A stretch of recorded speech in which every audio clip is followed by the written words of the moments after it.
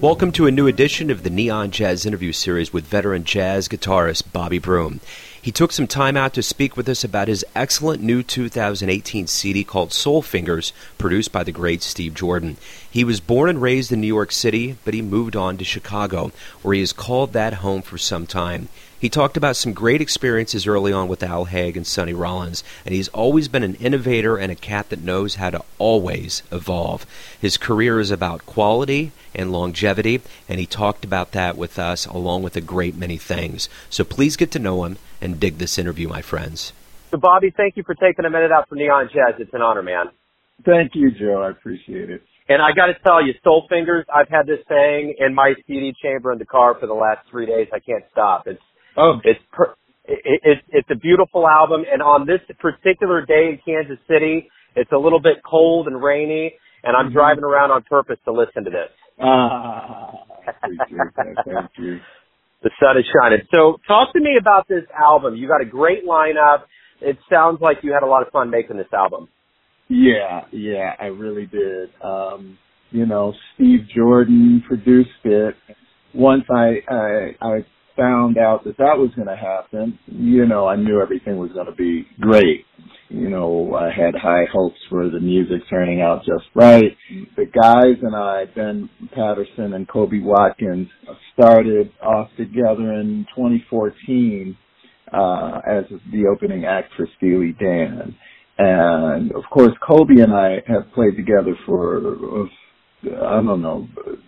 15 years at least. And Ben just came aboard at that time in 2014. So, I didn't have any experience with him, personally, musically, But we gelled pretty quickly to a great degree. So when the following summer came around and I started thinking about recording, that was the group that I wanted to use, So each successive album, you got a deep catalog.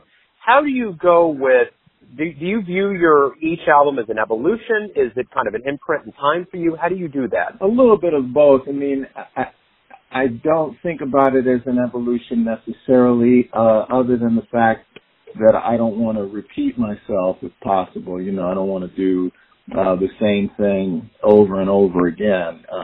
I've done that to a certain extent with the groups that I assemble. I'm pretty loyal as far as that's concerned, and either loyal or persistent, however you want to look at it. I keep the same personnel, therefore the musical dynamics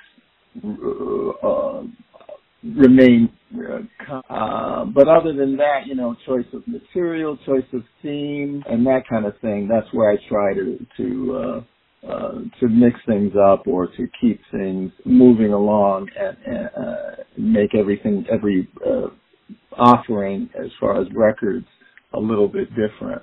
So you were born and raised in New York. You're in Chicago now, and I want to know this. How did you pick up the guitar, and how did jazz capture you? Well, I kind of liked jazz in a way before I was even really aware of what it was. My parents, nobody was really musical per se in my household. I'm an only child.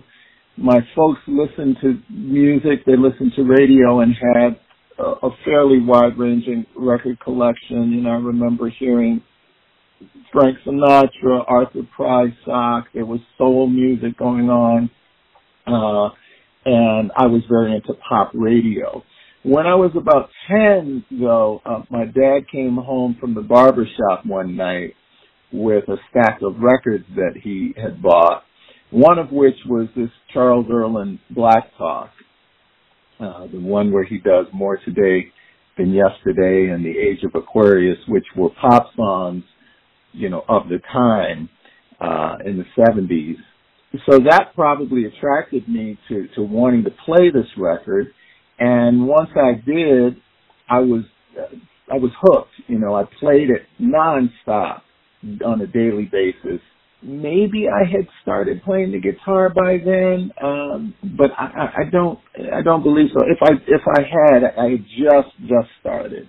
but I fell in love with this record and didn't even know it was jazz. I started playing the guitar when I was 12,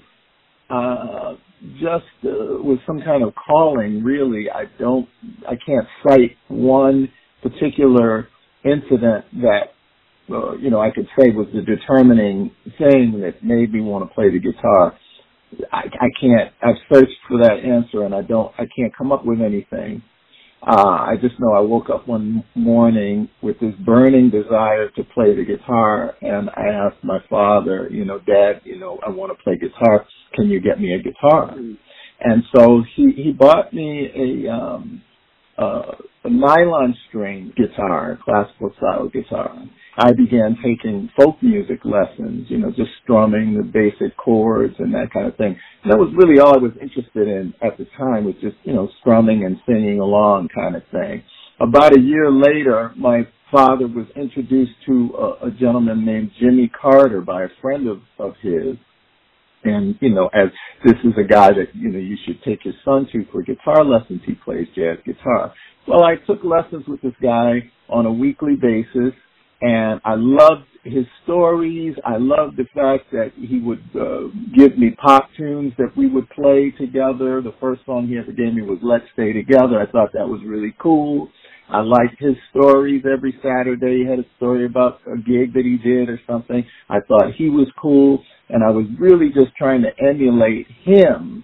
I guess at that time I was getting introduced to some of the repertoire of jazz through him, and his assignments for the week. Okay, next week we're going to play Watch What Happens. You learn this song, learn the chords. So, my whole goal at that point was to learn the chords well enough to play behind Jimmy Carter, And he really implored me to listen to Wes Montgomery, but I never took him up on it. And then it was just something on the radio I heard at one point, and I was probably about 15, and Grover Washington Jr. was a hit with Mr. Magic, and Herbie Hancock had a hit with Headhunters with the Chameleon. And those were the two things that drove me towards jazz and trying to find out what jazz was about on the guitar. So let me ask you this. At a young age, around 16, you're playing with Al Haig. That had to be a huge learning experience at that point in your life. Most definitely.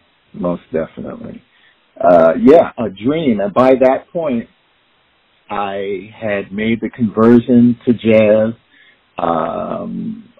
from my quest to find out about what jazz guitar was and who was doing it, the way that Grover Washington and Herbie Hancock were. The answer I got from the guy at the record store was George Benson. He gave me a record, and that changed my life.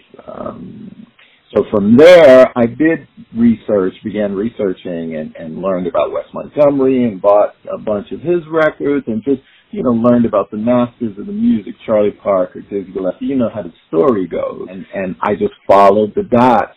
And every week I got my little allowance, $5 or $10. I could buy a record or two, and that's what I did. So by the time I met Al Haig, and, he asked me to come sit in with him, I knew exactly who he was from the Charlie Parker records, So I thought it was incredible to have the opportunity to play with someone that played with Charlie Parker. Are you kidding me? And speaking of that lineage and that learning curve, you spent some quality time with Mr. Sonny Rollins, and that had to be enormous for you, not only as a musician, but as a human being. Yeah, again, that was around the same time. I was 16, I guess, when I met Sonny. I knew about him. I knew, that he was one of the great figures in music. I looked at it like every other musical experience I had and was having at the time. It was just I was thankful and grateful to be involved. I didn't look to these situations with any kind of fear, trepidation, or anything like that. I was just grateful to be involved, eager to be involved, and to try to contribute and to try to learn. And I felt that all I could do was what I could do. All I could play was what I was honestly able to play. And so that's how I looked at it, call it naivete or whatever, but I wasn't nervous or, anything like that. It was just, as you say, a great learning experience, both musically, of course, and personally. You are a testament to longevity in your career up to this point. I'm wondering, with a lot of these legends and luminaries you've had the chance to play with in your life, what did they teach you about longevity and keeping going and making your career go as strong and as long as it has? Well, that's a good question. I don't know if I received those lessons consciously as much as subconsciously. The impetus or the wherewithal to keep going in spite of how things appear on the surface on any given day or in any given moment for me. The impetus and the inspiration to continue on must come from my experiences with these greats. It must make me feel that I have something to offer. The fact that these guys basically endorsed me as a musician, as a guitar player. So, if nothing else, those experiences are fuel for me to keep going. You understand what I mean? Totally. 100% understand. Yeah. So, you are clearly an ambassador for the great city of Chicago, and I want to know from you, what do you love the most about Chicago? As a native New Yorker, it's really still an interesting thought that I live outside of New York. I mean, when you grow up in New York and Manhattan in particular, you think that the world revolves around you. I was talking about this with someone recently. You think you're never going to live anywhere else, and that kind of thing. One of the benefits I found in hindsight from living in Chicago and not New York as a musician, and especially as a musician in my formative years of my 20s, mid-20s, into my 30s, I was able to concentrate and focus on my own particular idea about music, about my personal output, what I wanted to sound like, who I wanted to be, without the kind of influence of the scene, the immediate New York scene, and what that implores musicians to do, who they need to emulate to be on the cutting edge and that kind of thing. I wasn't in the middle of that during my formative years. So it just allowed me to focus on myself. So to answer your question, one of the things that I like about this town as far as the music scene in general is that it allows for originality.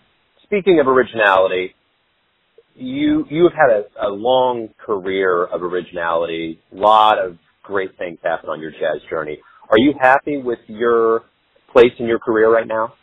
I would be ungrateful to say no because I've had experiences that, as I said earlier, that, are hard for me to fathom. The only thing is that they actually happen, so they still seem, as far as ideas, they're kind of dreamlike, There was a point after I became enamored with jazz music. I must have been about 16 or so. And it was before my opportunities with Sonny and with Al Haig and people of that ilk.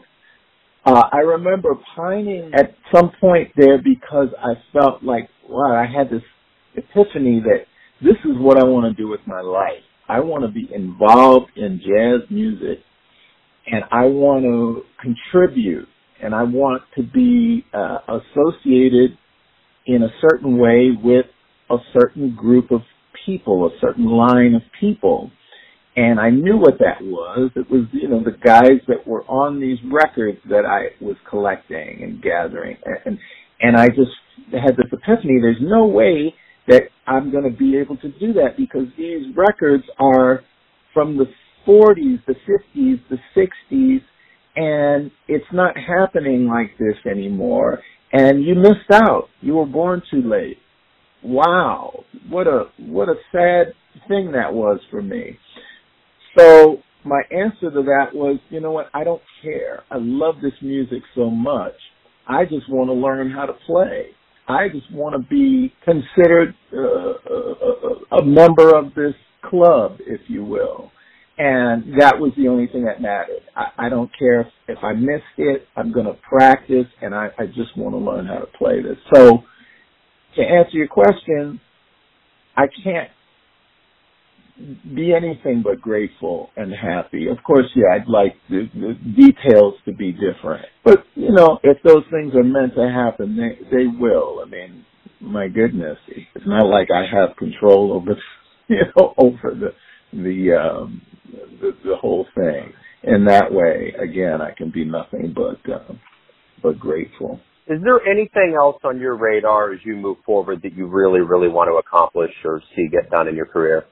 I can't pinpoint any one thing. I there's no way that I could even imagine, have imagined rather, things that have happened to me,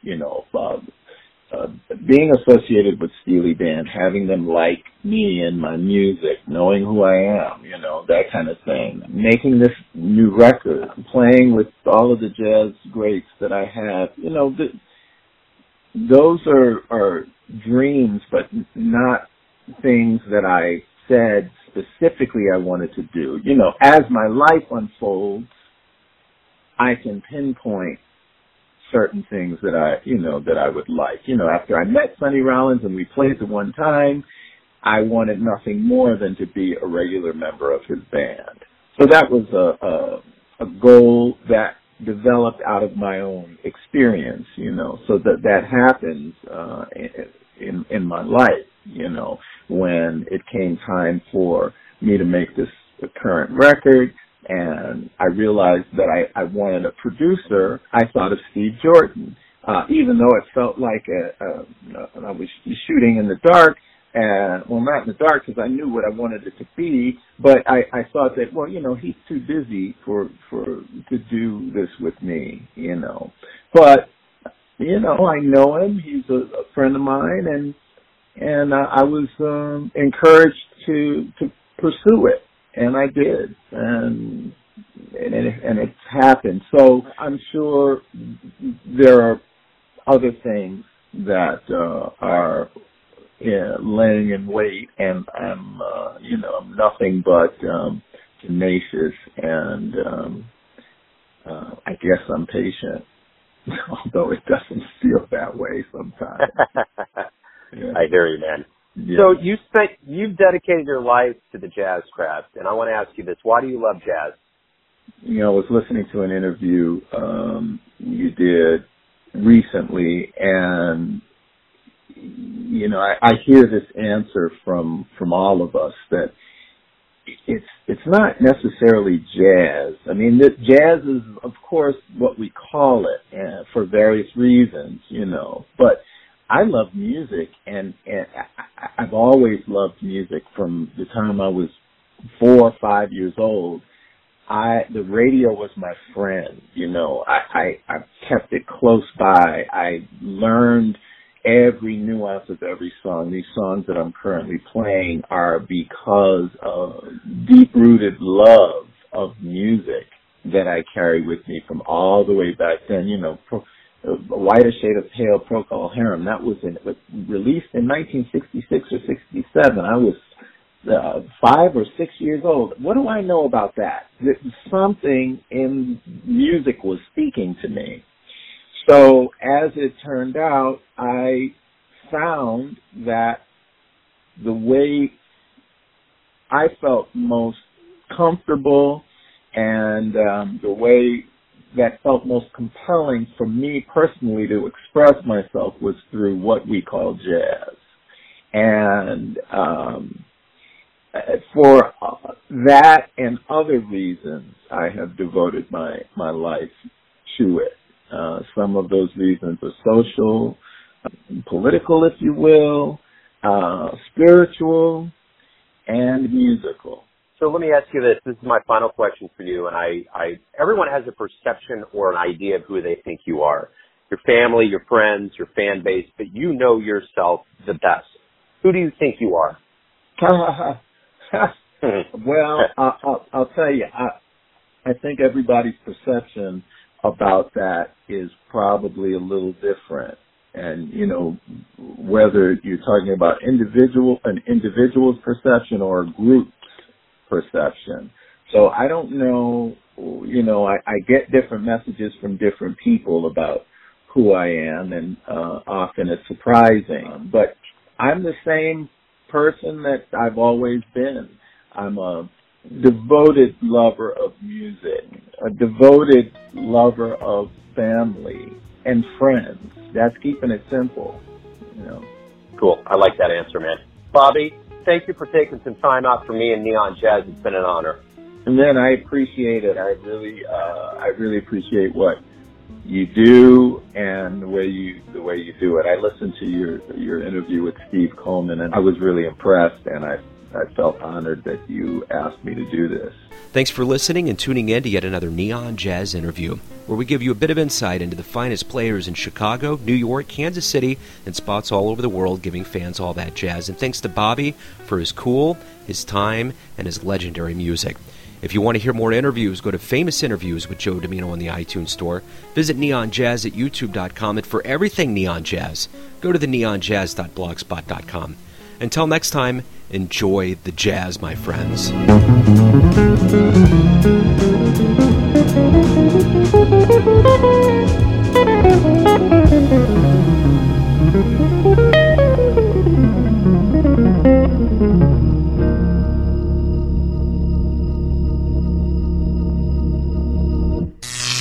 Neon Jazz.